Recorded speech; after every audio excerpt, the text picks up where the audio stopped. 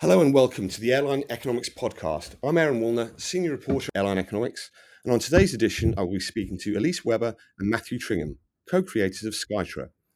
Elise is Skytra's Chief Sales and Marketing Officer, while Matthew is Chief Strategy and Product Officer at Skytra, the wholly owned subsidiary of Airbus, which is developing a new range of indexes and derivatives linked to ticket pricing, underpinned by data from IATA and secondary sources.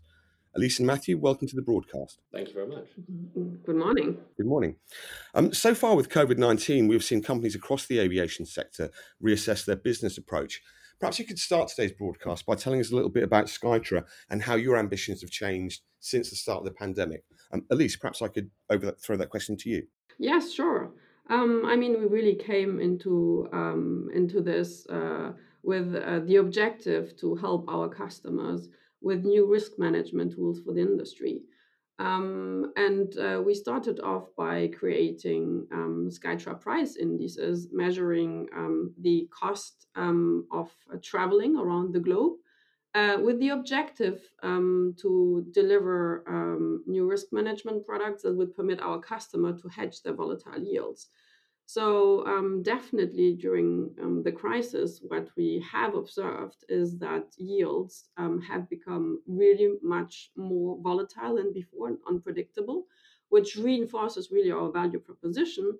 And if you think about putting on a yield hedge together with a fuel hedge, it really then gives you the possibility to better predict your EBIT margins. And in terms of the approach to that, because you have made a slight structural change to the business since the start of the COVID pandemic, could you perhaps talk us through that? Yeah, well, the pandemic has shown that there is also an increased need of transparency with regards to, let's say, the market development. And what I mean by that is that there is the need for companies of the aviation industry, but also the financial market, to have a more accurate view on market development. So what we decided during COVID, and you were talking about changes, there was a couple of changes. One is that we saw it as an opportunity to push the development of business intelligence product that will help the market to have a better view on recovery for decision taking. And at the same time, we were also reassessing our strategy on how to make our Skytra price indices tradable. So we're considering various options, be it from licensing or in-house. Everything is on the table, but with the view really to adapt it to the new environment.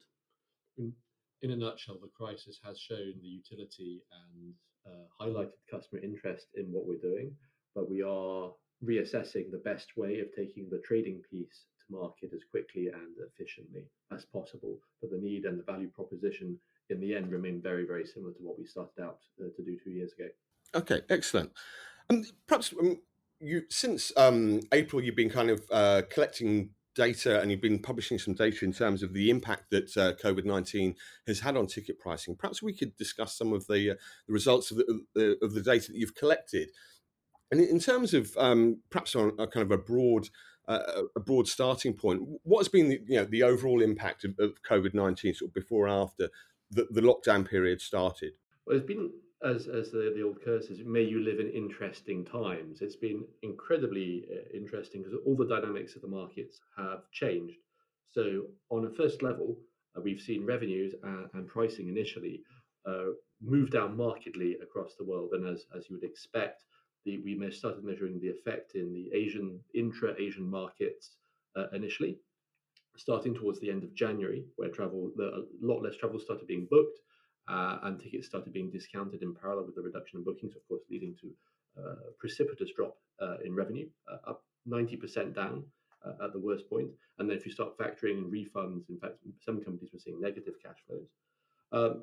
Then the next markets were the Asian-centric long-haul markets, so Europe to Asia we measure, and Asia to North America. These markets also started trending down shortly afterwards. Then following on from that, we see the European domestic market and the European North American market impacted from the end of February. Again, within the space of a week or two, going from performance within similar to previous years to, again, 90% down. And then the final market to be impacted was the North American domestic market in March. Yeah, so in a nutshell, all the market went down by 90% at the worst time, but in a sequence. And the sequence is described, unsurprisingly, by Matthew, going from Asia, then to Europe, and then to the US. Although there was one phenomenon we weren't expecting to see, which we did pick up on the long haul markets from Europe to Asia and from North America to Asia, is that at several points we saw waves of what we understand to be repatriation flights or essential travels of visiting friends and relatives, how airlines often refer to it, where actually the pricing was much, much higher than normal. And for certain carriers, we had short periods during the crisis where actually revenues were rather high and pricing was much, much higher than we would normally have expected. And in terms of the pattern of the pricing, you said that a trend had gone already from Asia across to North America. Do you expect the recovery to follow that similar trajectory? It's quite unpredictable to us because what we understand, a lot of people are not doing revenue management as they've done previously. So previous seasonalities and previous trends no longer seem to be holding true at all. What we've seen is a recovery in fits and starts. The first time we saw a market picking up was actually the domestic Korean market.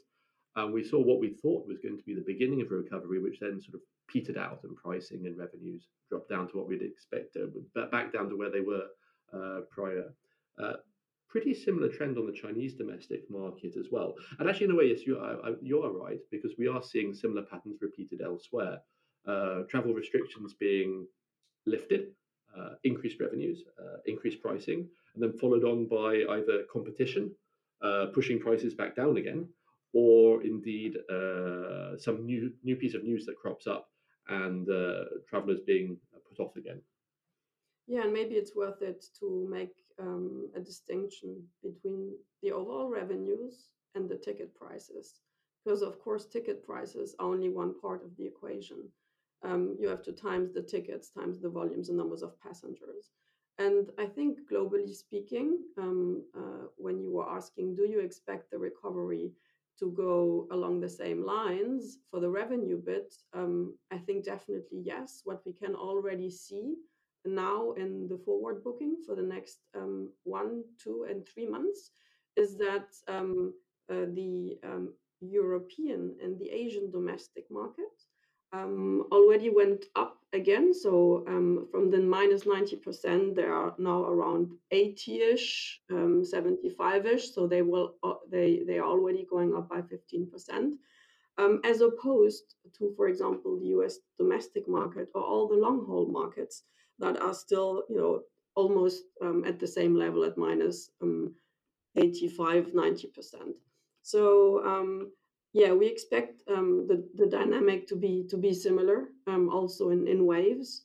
What's different is then what's happening on the ticket prices. But for the overall revenue, yes, we are seeing the same recovery as following the logic of when the crisis started off. In fact, I think what you're saying, Lisa, is a very important point. We're seeing shorter haul domestic markets picking up before longer haul travel, which is also something borne out when we speak to airlines, and indeed IATA, I think, are making the same conclusions. Follow up from that point there.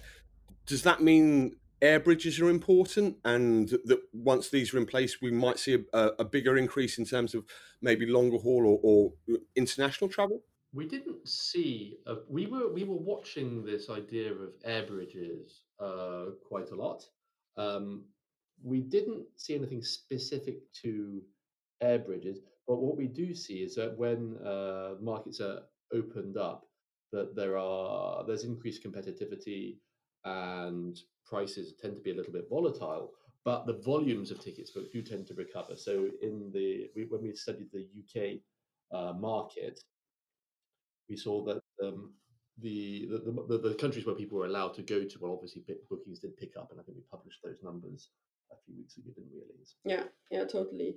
And I mean, it depends on which level you look always, right? So if you look, for example, whatever, like at a European overall level, and you look at the ticket prices, here ticket prices, interestingly, are almost back to normal.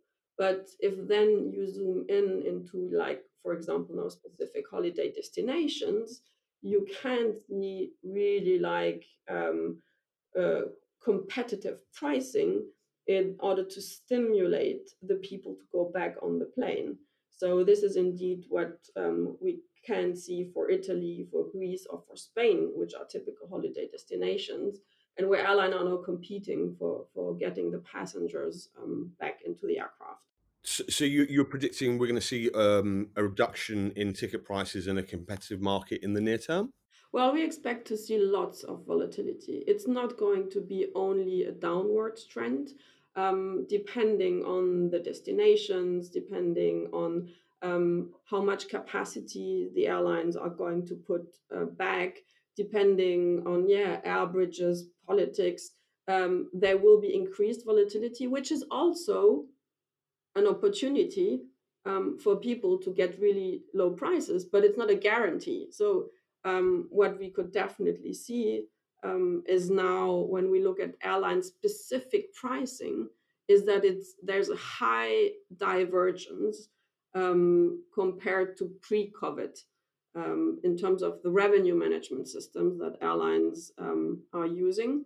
Before there was quite of an alignment in pricing. Now there's a big divergence, which of course, is then has a positive or negative effect for those who want to book. In fact, what we're seeing is a divergence of strategies. The world is not quite the same as it was previously, and so different airlines are trying out different strategies. And what we've heard is some people have essentially turned off their revenue management systems, either, and they're still not turned them back on, or they've been turning them on and off over the course of the last few months. What we're seeing in particularly in Europe and North America is that the equilibrium of supply and demand is incredibly dynamic compared to how it used to be. Are you surprised airlines have switched off their revenue management systems given the level of volatility that's going on? Not really. This is something we've heard in our discussions over the past few months. So it's not the result of a detailed survey, but of course the world doesn't work how it did previously. So previous modeling and assumptions about how to stimulate demand and what customers are looking for probably don't hold true anymore. What's particularly a good point to highlight that is the last couple of weeks we've seen average prices trending down for Europe to Europe and also North America to North America. But our assumption is that these are actually for very different reasons.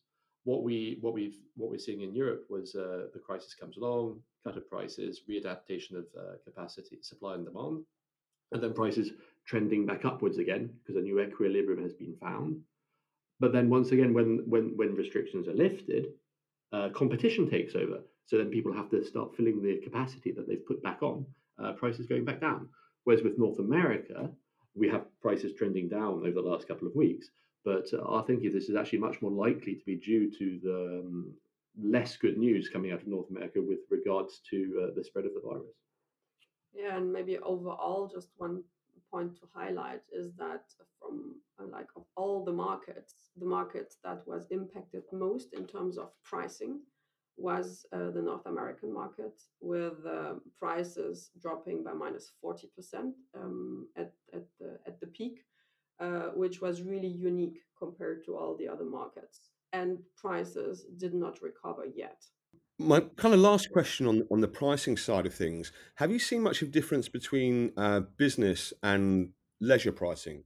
It's at the moment it's been quite difficult for us to isolate that information out of our data set. We're really strongly focused on either everything together or economy class.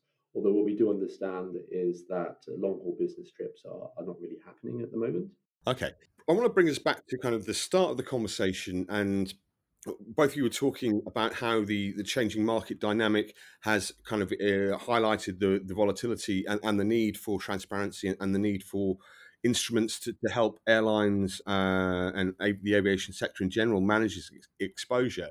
At the same time, we're also seeing some quite large losses from like Rolls-Royce, IAG, and Lufthansa from derivative-related products. How do you feel in terms of market confidence and getting people to use like the Skytra indexes once they're online? What impact do you think perhaps these kind of losses that the industry has suffered will have on potential appetite for the kind of risk management tools that you're offering? That's really interesting because actually that really speaks to our original train of thought when we created Skytra. Is that when we talk about airlines, we're talking specifically about fuel hedging, I think, in what you refer to there. And of course, yes, fuel hedging, you can swap a wobbly line, so a variable fuel price essentially for a more predictable fuel price. But if the price of fuel consistently moves down, well, your fuel's going to cost you a little bit more than if you just bought it on the open market. And then if at the same time as fuel getting cheaper, everyone else is cutting their prices, then you're being hit by a double whammy because you are buying more expensive fuel comparatively and making less money out of it. But that's because it's a one-sided hedge, because there was no mechanism to actually manage the volatility on the revenue side. But wouldn't it be good if an airline could not just hedge their fuel, but also hedge their revenues and through the means of hedging the price of what they actually sell, which is pretty standard practice in many other industries. When you look at farmers, they can hedge the cost of fertilizer and their business inputs, as well as the price of grain, which is one of their business outputs. So our objective was to create a similar situation so that with an appropriate strategy developed by the airline treasury team, they would be able to protect themselves on both sides and avoid this problem of what they have now, which is where you have both sides of the business losing you money. So really, that speaks to really where we started out with Skytra, and of course, what we've seen here is that prices have become massively more volatile over the past 6 months compared to what they were previously. Yeah, and I think what the crisis has also shown, because we have seen how our indices have reacted, is that they have reacted as expected, and that the hedging would have worked out as we had originally planned, which is a good confirmation to start with. Well, Elise, Matthew, thank you very much for your time today on today's podcast. And that concludes Airline Economics Podcast today. Thank you very much for listening. Thank you. Thank you for having